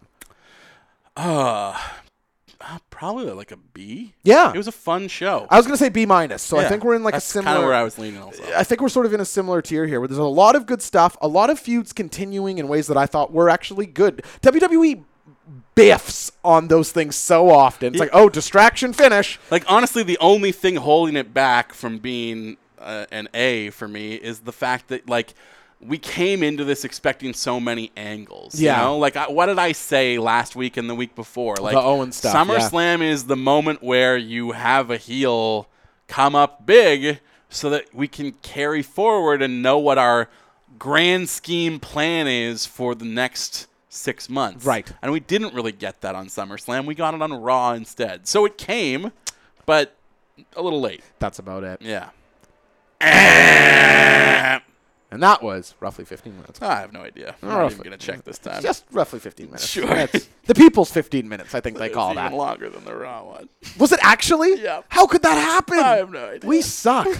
Oh. These pay-per-views are so long, though. I It's know. so hard to like make any points. You want to inside get in your 15 takes. minutes. Exactly. We're limited by the structure, but the structure is what keeps us alive. Yeah. We're Well, s- I'm sure we'll get back to it when we're not doing pay-per-view reviews. That's but probably I'm true. sure I don't even have 15 minutes worth of stuff to say about TakeOver. So maybe we'll make up for it with a shorter round in round number 3. Round 3, fight! Madman, I'm just looking at the Wikipedia page for TakeOver Brooklyn 4, and it just immediately strikes me how much longer the match times are per match here than they are for the main roster ones. Of course, it gives you time to get invested in the story being told. It's almost... I mean, if you would have said, hey, Josh, guess which show has the longer matches, I would obviously say NXT. But something about just like seeing it all laid out like this, there's really something to that. Matches have to go longer than 9 minutes if they're going to be good. Yeah, I guess, but I mean, we watched Attitude Era pay-per-view recently, and Yeah. most matches on that show were, about 9 minutes. And bad. Ah, No, yeah. that isn't But true. no, but like you can have a good match in 10 minutes. Yes. You just need to push the pace. Can you have a great match in 10 minutes? Depends on the story. I would say Lesnar Goldberg was a great match. Yeah, I'd agree with that. That's probably That's under about 10. 7.5 or Yeah. so, I feel like. So I guess 6 there are maybe. exceptions. Because, yeah, it wasn't the joke that Goldberg came back and worked 10 minutes total. I didn't hear that, but I heard something about like the dollars per minute that he had earned, and it was something just, of course, ludicrous, Yeah. right? Like his contract divided by the minutes in ring. It can be done. You just need to sprint out of the gate. Like, the problem is Right. they give matches, like, so little time, and then, They're still trying to tell like a story with a beginning, middle, and end. Exactly. and- They're yeah. doing the kind of, I don't know, New Japan structure of like, you have to work towards the moments that matter. And it's like, yes, I agree with that on some level. Sure. But you can work faster. Yeah. I guess that's the beauty of it. Like, there's no perfect potion for this stuff. It's a little of that. It's just but like, don't try to have the body structure of a Yes. 25-minute match if you only have 12 minutes. yeah, that condensed is not good. Yeah. But elongated into an 18-minute tag match between the Undisputed Era and Mustache Mountain. You thought this match was sloppy. I saw people raving about this match. I loved it. People are not going to like this take. I know it. I know people are going to like it because I saw all the love for it. Most people's match We of the night. argued about for it in person. In person. During the show. I mean, Kyle O'Reilly is one of my favorite wrestlers Outstanding. on the roster, but like that missed punch botch on Trent was really bad, I thought. I thought the match was pretty sloppy the first 10 minutes or so. The ending was awesome, undeniably. But I thought it was kind of guys getting in the ring, doing moves, tagging in. I thought this was a clear step down from the TakeOver tag matches that we've seen, at least for the past couple TakeOvers. I was not surprised at all that Undisputed Era were awesome. here, Right, yeah. Because obviously it's Kyle O'Reilly and Roderick Strong. I They're thought Roderick both was the best guy in the match. Amazing. I agree with that, in fact. And I can't wait for Roddy to turn babyface again when Undisputed Era eventually turns on him. You Right. know? Like, he's there to be betrayed eventually. It does feel that and way. And he will be. Or maybe not. Maybe they come up to the main roster as a foursome. I'd rather see Cole exit as the babyface, to be honest. I don't think it's more likely, but I know Cole, people was like, oh, he has like this greasy thing about him. He has something about him that seems like a babyface people would cheer for, and I think they are in absolute deficit of that right now. Yeah, this is a cool stable. Yeah. When was the last time we had something like that? So they cheese. just keep doing trios. Yeah. I can't even think of the last time a group had 4 people in it. I can only think of the Wyatts. Is there anyone else? Yeah, no. Wow. Yeah, Titus World. Well, Titus World with Dana, but that doesn't really count. That's again a trio. Because Tozawa is not even in the group Okay, anymore. yeah, I was thinking like they have, but like you're right. Yeah, 4 people like moved together. Yeah, it's been a while. So I hope they come up intact. Regardless, they were awesome in this match. What did surprise me is how dope Mustache Mountain were. Even Trent Seven. I mean, maybe not. He had some great spots, but he had some bad spots also. I will concede that. Old boy doesn't get the greatest vertical off stuff. That's very fair. But I'm just saying, like, maybe Tyler Bate is so good that he can carry that. What I really liked about them is that they just had an energy where I'm watching their match and all I can think is, I gotta see these guys work against the Revival. Yeah. I gotta see it. Like, I want it more than anything right now. Dude, don't you wish the Revival were still in NXT? Yes. They're up there trying to drag the B team to something worthwhile. Yes. Now, look. Curtis Axel throwing forearms that look like they wouldn't hurt my 6-year-old sister. They will rise up the ranks eventually. It will happen. I hope they are so. too good not to eventually get their time. I hope and you're right, Maybe they gotta earn their time in the sun. I hope you're right. But, hang on. We will get there. It might take way too long than it should, but we will get there. They're just the dream match for so many teams. Yeah. Dude, yes. Yeah. It's like, and it's like how it's a little, not exactly like Daniel Bryan, but it's like, who we want to see him wrestle. Just every single time you'd see a team work a certain way, it's like, oh man, these guys would make great opponents for the Revival. Yeah. And that's what I saw in Mustache Mountain. And man, the last 10, like maybe 7 or 8 minutes of this match, outstanding. Really electric, really high-paced, really good tag team wrestling. NXT has it nailed on the tag team wrestling. Like, I'm complaining about this match within the sphere of NXT tag matches. What you expect from a tag match on a TakeOver, which is like a match of the year contender. That's exactly it. I'm framing it within a way of, sort of insurmountable expectations. But, so you love this match. I wasn't as crazy about it, but either way, a good way to kick off the show at an absolute minimum. For Great open. For sure. Moving on to Velveteen Dream taking out EC3, getting a win. I liked the result. I think I picked EC3 to win, if I'm remembering correctly. At least watching the match, it's like, EC3 is probably going to win this. I was happy to see Velveteen Dream get the win. I thought it was probably his best Death Valley driver in ages. I thought it was a great one. Kind of botched the one on Cassius Ono. Yeah, on Cassius Ono. So to see him do it against a heavier guy, and now, not that EC3 is heavier in the way that Cassius Ono is heavier, but just a bulk of muscle. Man, when he was like looking at the hard cam and just like, vibrating a jack. Yeah, just kind of like flexing every muscle in his body and screaming directly into camera. EC3 is genuinely frightening. Yeah. He is like scary jacked. Yeah, I'm curious about how he's going to come along. I really am. I felt like the hype coming in was really good, and I think the character's really defined. He feels kind of like a guy doing moves in places, and I don't want to write him off as that too quickly. Yeah. But I thought this match wasn't bad by any stretch. It was just fine. Yeah, it was, but it's the worst Velveteen Dream match in ages. Yeah. And that's even conceding that in the Ono match, I thought he was quite sloppy, both of them, but I enjoyed the match on whole more. Had a good finish here, though. I really liked that finish a lot. I saw people really dumping on... I guess I'm sort of equalizing between the last two. I didn't love the tag match as much as others, but I certainly didn't hate this match as much as others. I thought it was just like a solid match. Yeah, the Dream Valley Driver on the apron. Yeah. Does he call it that, the Dream Valley Driver? Yeah. I didn't know that. That is great. That's great. It's still a DVD. Yeah. But yeah, not the lights outness that maybe I was expecting. I just thought the amount of trust for EC3 to put in him to be willing to take that move in that spot. Oh. Insane. It is insane. You see Joey Janela do this spot all the time, the DVD on the apron, and it always looks like someone's going to get very badly hurt. Yeah. I think, part of the move is that, but it's, like you say, the trust counts for a lot. This one here was my match of the night, Ricochet taking out Adam Cole. This is going to be a match of the year contender. Yeah, I kind of get that sense too. I had to go back and watch it a second time because it was just so hot. Yeah. I don't know that I was like fully able to appreciate what I was watching because I was just like succumbing to my environment at the point when I was watching it. It is weird watching two people work that fast. Yeah. Like, Cole, it's obvious. Like, listen, everyone knows how good Ricochet is, and I'm not the biggest Ricochet guy, except I would say he's obviously. If somebody told me they thought he was like the best in-ring talent, I'd be like, oh, okay, yeah, you're in that camp. Probably. Yeah, I don't think that's crazy at all. But like when he's like in high octane mode, like you talk about hitting the ropes, just that rebound drop kick he does, like that shouldn't be a great looking move. But when he does it, it looks like a cannon. Like, this guy is so fast. And for Cole to be able to be like just narrowly dodging this stuff, I thought was awesome. Like, that's a real credit to Adam Cole too. I thought awesome, high speed, great match. And talk about pacing. From go, I was into this. And look, it's been a great visual to have all three guys in Undisputed Era be carrying belts at the same time. That's right. But if Cole is going to be involved in Undisputed Era feuds, then put that title on somebody who's going to make it relevant. Yep. Especially to be the first champion and to take that long to defend it.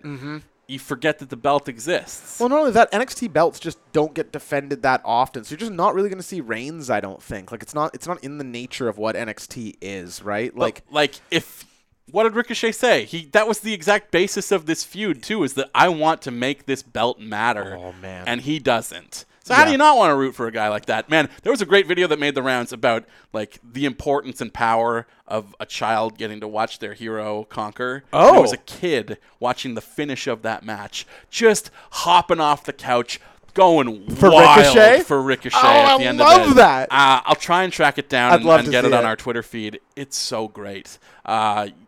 Everybody should see that because Yeah. it's like that's what wrestling is. You never want to lose that. It's watching good guys that you want to root for actually overcome the odds. What do I always say on the show? And that was the story of this match in a way. And man, that super kick out of the moonsault or lion salt rather. It'll definitely be in contender for spot of the year. Like, has to be. Did you see the? What can beat that? That is if you are off by milliseconds, the timing on that is blown.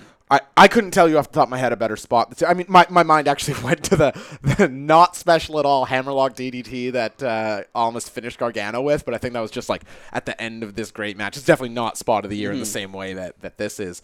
Yeah, I mean, incredible. I couldn't say enough good things about this match. Two people doing what they can do at a very high level, and it's nice in NXT that you get to see this type of person wrestle one another. This is also not a spot of the year contender, but can I just bring it up as Please, a very cool yeah. move?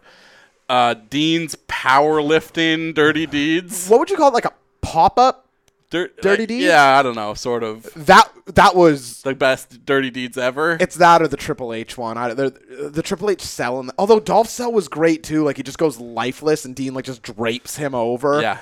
I'm so happy Dean Ambrose is back. I know. I just had to bring that up because we didn't talk about it during the Raw round. Let's talk about Kairi Sane getting the belt, taking out Shayna Baszler.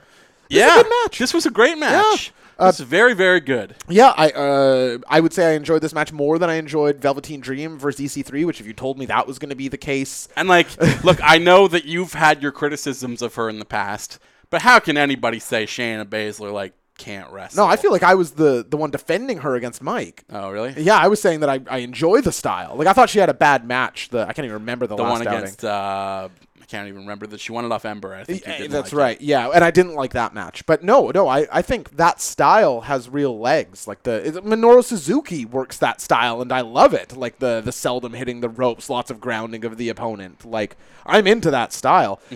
I think it has to be matched up with people that can complement it, which Kairi Sane obviously can. I don't love Kairi Sane with the belt. I'm just gonna say it. Yeah, I mean, She doesn't feel like a champion. I will say having her have the title as we head into Mae Young Classic season makes the Mae Young Classic feel huge.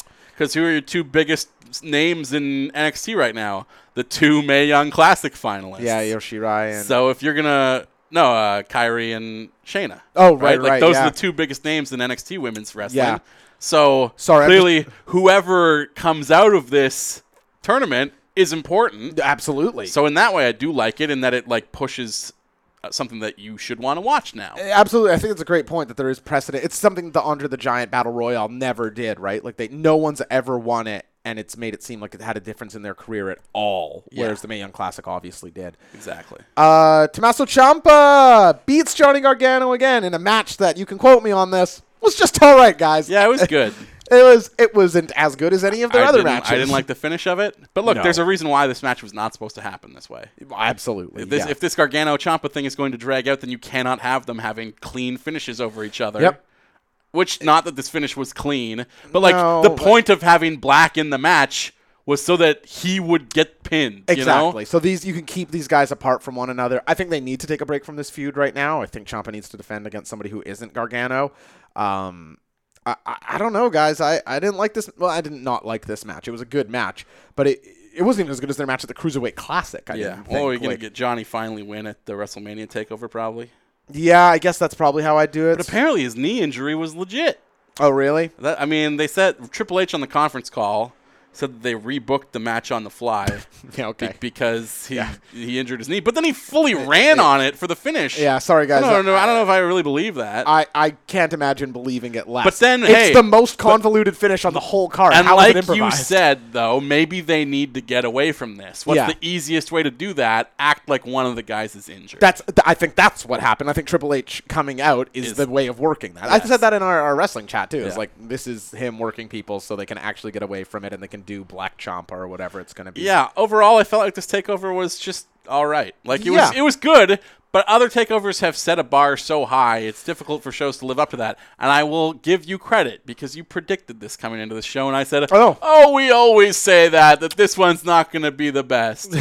And in the end, it wasn't a bad show. No. It was still a very good show. It was one of the better shows of the week. That's the thing. Like, if you're going, it's still a TakeOver. It's still 2.5 hours that you're going to enjoy. But within the bubbles of TakeOver, I do feel like this breaks the streak that was started with War Games of those three being, like, really elite tier stuff. Absolutely. So what would you give a letter grade on this one? Still a B. I still enjoyed the show. Yeah, I'd probably go about the same. It's just, it's tough because, again, an unsatisfying finish, I feel like, to the show as a whole taints my picture of the entire show when there was a lot of good stuff here. Kind of like SummerSlam. I guess so.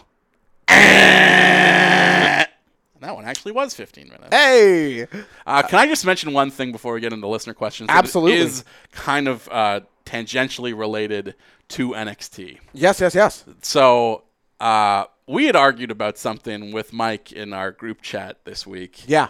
And I want to bring it up only because I didn't realize until yesterday that it was actually a mistake that this thing had happened. You got to tell me what this thing is. I can't even think of it. It was an announcement that took place on Saturday, a day before SummerSlam. Oh, yeah. And we both were kind of like, why would you do this a day before a title defense and not do it, I don't know, the day after? Yeah, you're talking about Trish Stratus and Alexa Bliss. Trish Stratus is going to be wrestling Alexa Bliss at Evolution. And you know why we know that? Tell me. Because they put a graphic up on the screen at the Barclays Center before TakeOver. So everybody's walking into the arena to take their seats, and this graphic goes up on the screen and stays there for an awfully long time.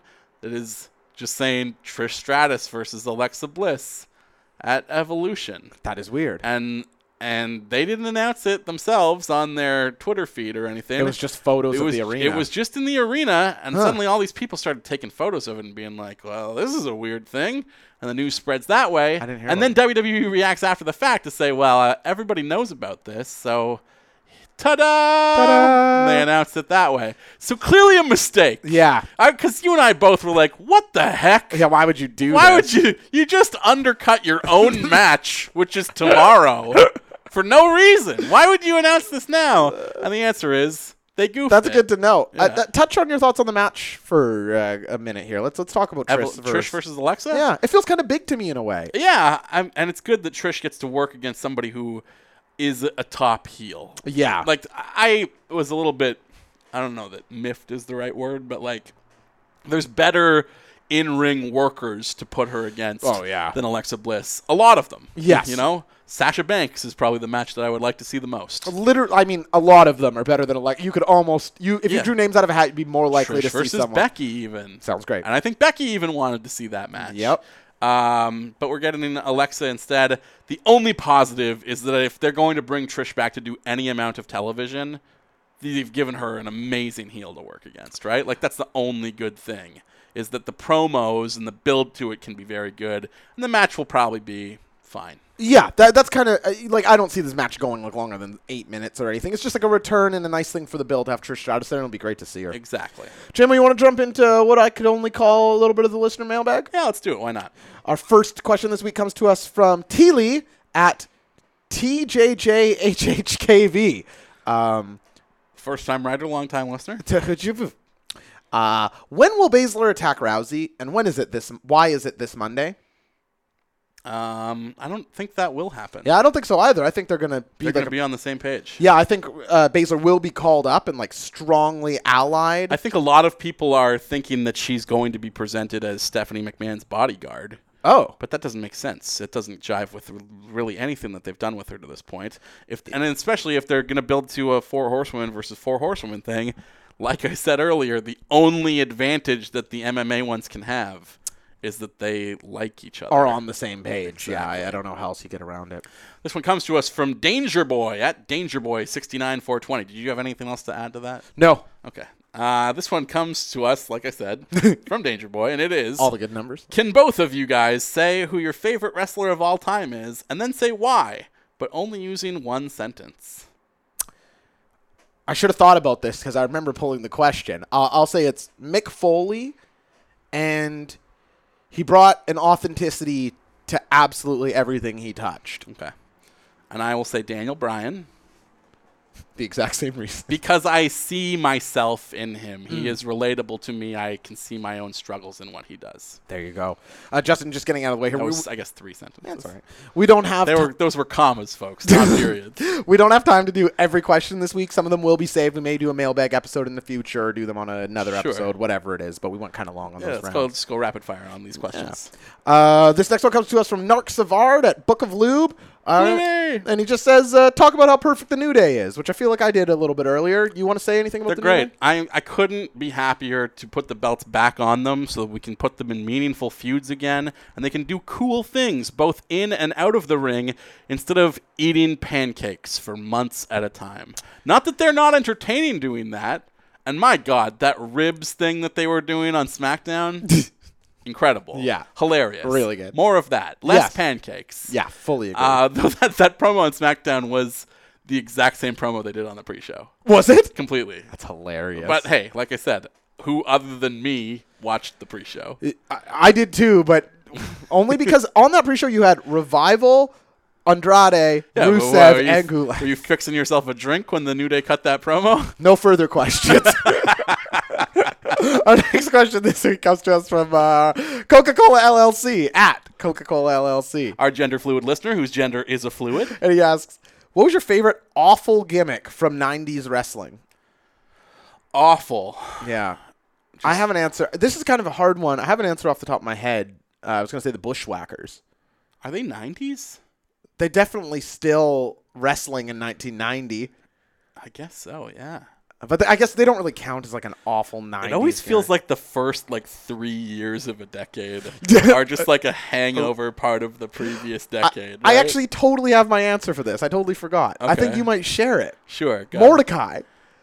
He's not 90s either. He's 2000s. Oh, you're right. No, you're right. 2002, I think. Yeah. Okay, we're going for a good gimmick or your our favorite bad one? These questions are so hard when people are like, what are these things that are bad but you love them? It's like, I don't know, man. I'll say the Goon. The hockey fighter? Yeah. It's such a dumb, bad gimmick, but I'm a Canadian hockey fan, so I love it. Like a funny answer here for me to be say Isaac Yankem, but I don't like him. I actually feel horrible that the Goon got saddled with that gimmick. Like, imagine you're a Canadian wrestler who's trained. I don't even know if he trained with the Hearts. Maybe he did. Sure. You've trained in Stu Hart's dungeon. You've put your body through unspeakable punishment in your training to reach a certain point in your career, and you get to the pinnacle of professional wrestling. You make it all the way to the World Wrestling Federation, and Vince McMahon looks at your passport and says, Canadian? You love hockey. You're going to be a hockey player. I love hockey, damn it. Yeah, because of course a hockey player is going to become world champion. Does the Hurricane or Blue Blazer count? I like superhero gimmicks. Hurricane is 2000. Blue Blazer would definitely exist in the But is he an awful gimmick? No, I like that. Yeah, so I don't know. I'm not good at this one. I'm sorry. But yeah. I don't know. You could pick the Mountie if you wanted. He always got his No, man. it just sucks. I don't like it. This is the problem. When it's the awful ones, I think are bad. Be like liking Dolph Ziggler or something. Bad is bad. This one comes to us from, hey now. Ask the question. This one comes to More us from further questions. Daniel at Early 90s Pants, who says, what was the worst face or heel turn of all time, in your opinions? Well, It's tough to not say the Austin one at the end. That's what I was thinking too. But I don't want that to just moment in itself is so great. That's the though. thing. It's only everything that comes after that is like, this was the wrong move. Yeah, and you know what, man? I fell out of wrestling after that, and I feel like that is a contributing played factor. a role. Some other, I don't know about a turn, but Seth Rollins not returning as a babyface from injury really big time comes to mistake. mind. Yeah. And I know people say, well, that's recency bias. No, I literally think that's one of the biggest mistakes they could have made. Like, people just were so ready. And then even the actual babyface was completely mishandled as well. It is that's right. It is a miracle. It is a miracle right now that Seth is like probably the number 2 babyface on Raw. I know some people they dislike the Daniel Bryan joining the Wyatts thing, but I actually always thought that was kind of a cool wrinkle because it ended so quickly. Mm-hmm. Like, there was that. Well, that is my hope for Becky Lynch right now. Yeah, right? I was going to bring it up during It's the round, like, actually. I look at that and I think there is proof, there is precedent for them to just try to turn someone heel and then be like, okay, this clearly is not working. Yeah, that's... Because you cannot force a heel turn. You can force a babyface push. You cannot force a heel push. It just makes the optics too weird. Just our next question comes to us from Mitch Pollock at Mitchell Black. Oh, my buddy. What does he do for a living? He is the music producer for Q on CBC Radio. There we go. And he asks, in my opinion, or I should say says, in my opinion, the Demon character is hot fire, and I'm of the belief that WWE would benefit more from 1 or 2 more cartoon-like characters with large gimmicks. Do you agree?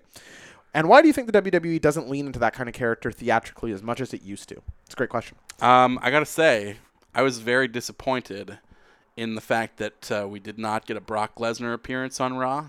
Oh. And the reason that it disappointed me greatly, like, they teased this out that Brock is going to demand his rematch. Yeah. And he's not getting it. Yeah. Well, that's going to piss him off. So what's he going to do? He's going to come out during that main event as the Demon and interrupt it and cost Finn his one chance to finally get his rematch. I also thought that was exactly what was going to happen. And then we build to a Finn versus Brock match, which is, maybe not as close as we're going to get to the Brock versus Daniel Bryan match we've all wanted now that Bryan is back. Yeah, I guess we can't say that anymore. Happen.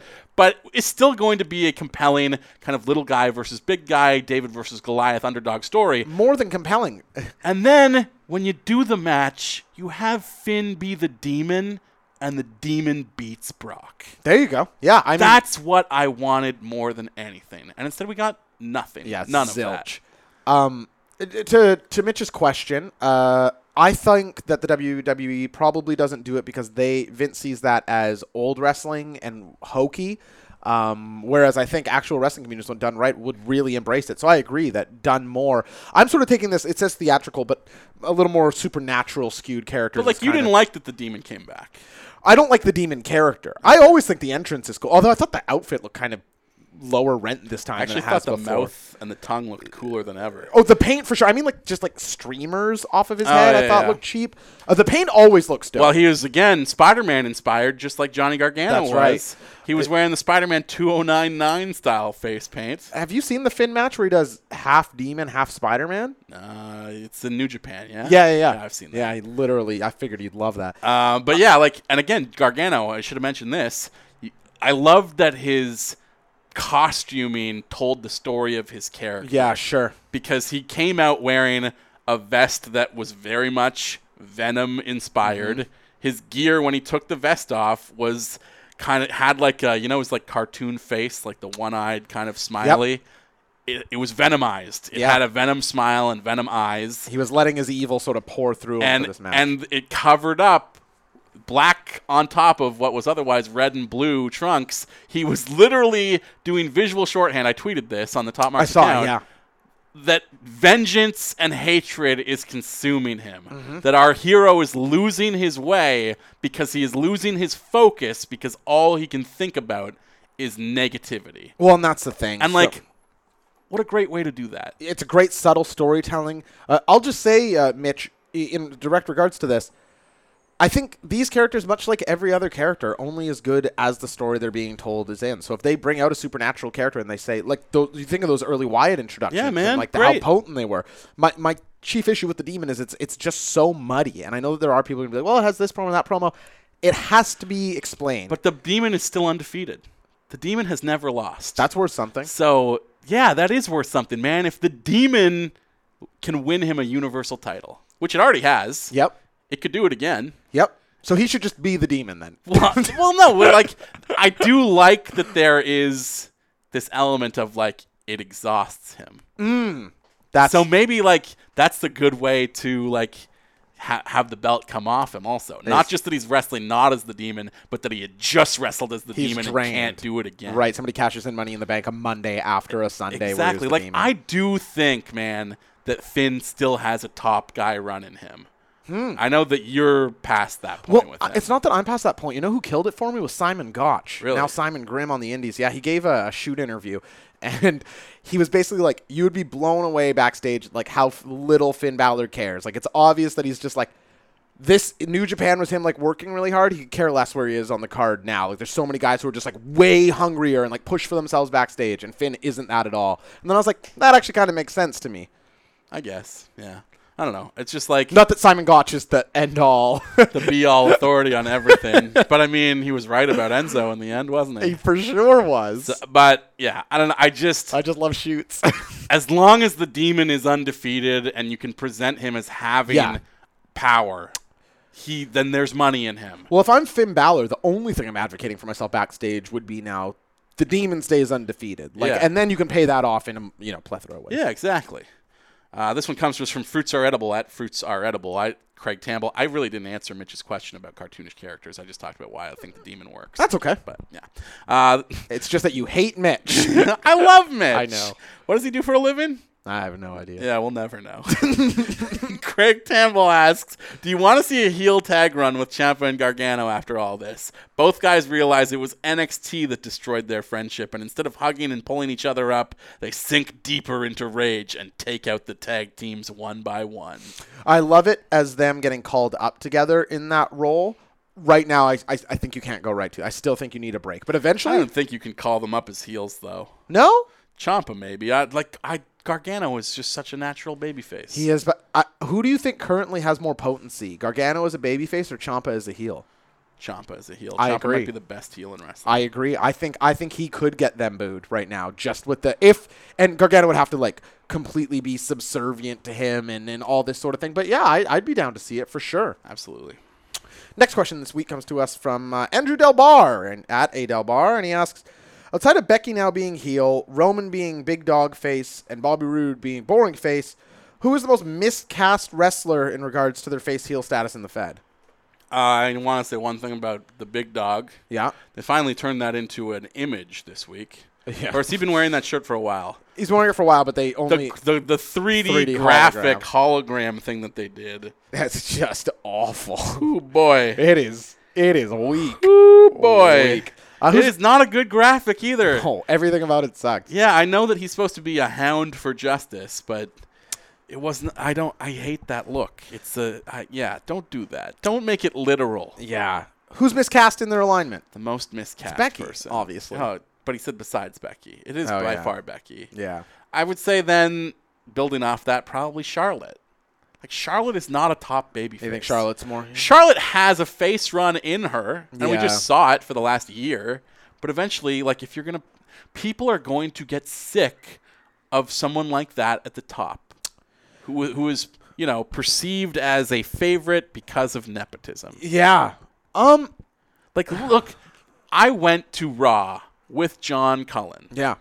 You The were bad also boy. at this Raw. I was. It was the Not Raw. with you, though. It was the Raw where there was the triple threat match for the right to face Seth. Yeah. Orton Cesaro, versus and Seth. Owens. Orton versus Seth was the main event. Sheamus teased that he was going to cash in. It was a good Raw. It was the episode where Rusev unveiled the Bulgarian flag with his own image on it. That's when right. he was still dating Summer Rae. That's right. On screen. Hot summer. Hot summer. Cold fish Lana.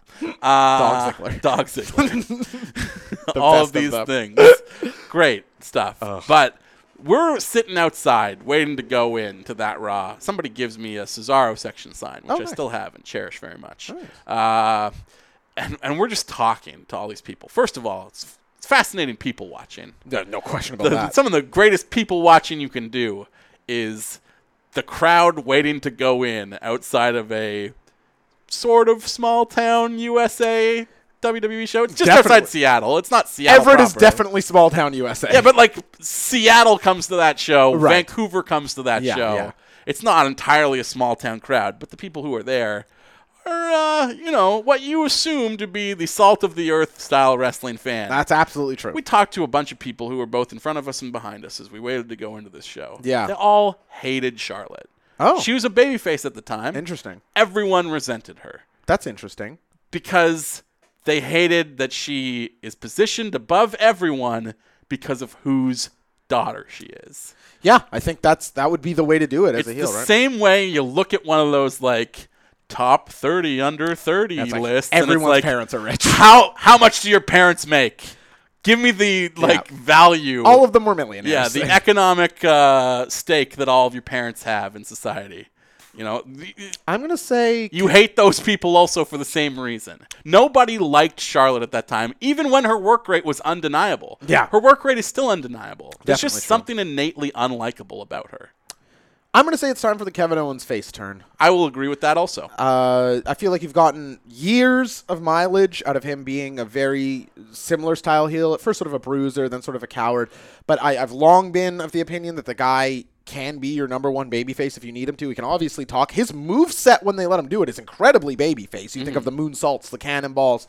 The frog splash. The frog splash, like these are things that I think would play well to him as a. Now it's tricky because he says he's a miscast, not really because he's also good as a heel. But if you're asking me who I think would benefit the most from a swap, I think it would be Kevin Owens right now. Charlotte is also good at being a babyface. It's just if you yeah. position her against Becky, you turn the wrong one. So here's our final question this week, J-Mo, and I think you're supposed to read it. So why don't I pass my phone over to you so that you can read the question to me? Comes to us from one of last week's guests, in fact. And guest in the future. Ryan Schapp, who says, is it just me or was Randy written off TV for a bit last night so they can deal with his penis handshake problem? I don't think so. I think WWE lets lesser things go. I don't know. I wasn't left with that impression. What did you think, J-Mo? No, I don't think so either. And dude, his ear pulling thing. Oh, you can tell it's fake. Yeah, that he's just flexing to make it look like he's pulling really hard when he's still just kind of tugging on it a little bit. Doesn't look very fun though. It's gross. Yeah, it's like there are deathmatch spots that don't look as gross. Totally true. As pulling on someone's cartilage like that. It's totally true. It's fucking sickening. Yeah, don't. It's I'm doing it. So gross.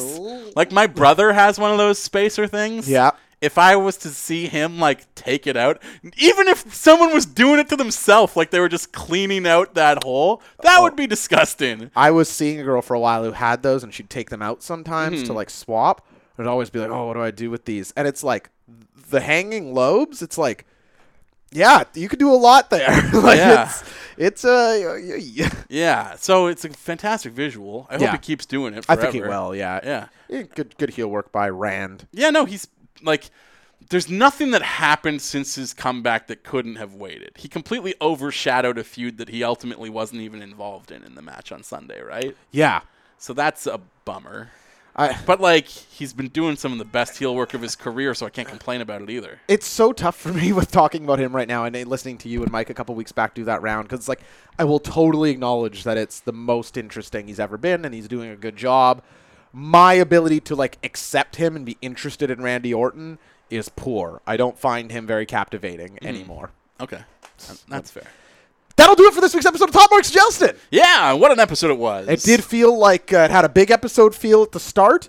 It only continued an upwards trajectory, and by the end, I feel like this is the greatest podcast that's ever been committed to MP3. Yeah. Wave? MP3. I had it right. Shouldn't have doubted myself. Good life lesson there, No, J-Mo. you know what? You're fully correct. Wow. I wasn't feeling it at the time, but then you said, this is the best show that's ever taken place in history, and I was like, when you're right, you're right. And I'm not trying to that might even be downplaying it. I feel so strong in this opinion that going forward 20 years in the future, I don't know that this episode won't be the greatest piece of media ever committed to anything. Exactly. When NASA prints a gold record that has the most crucial recordings in human history. Yes. As if any alien civilization that ever happens upon this will of course have vinyl record players. That's right. Why wouldn't every civilization has vinyl record players, including our own right now. It's the most common form of media that anyone ever takes in is vinyl records. It's exactly the same as now. So what would you commit to that? You have Sgt. Pepper, Zeppelin 4, London Calling. Oh, no, throw all those in the trash. It's just this episode. I agree. Maybe 6 times in a row, depending on how much you can fit onto that gold record. You know why that was, Justin? Why? Because this episode was hot. And you know what else it was? Spicy. And I bet you if you threw it in your mouth, chewed and swallowed, you'd find out. It tastes great because it was Curry Man! Wah, wah, wah! Wah, wah, ha, Titus Worldwide! You got any banter handy? No. I think I snuck in everything that I wanted to say. All right, I'm just going to take this barbecue lighter and this jar lid and play them off with a little toonski, okay? Okay. It was SummerSlam. This is such a jam. Hope you enjoyed the show. But now we gotta go. I love it. Encore! My favorite band is Top Marks. I love when they make songs.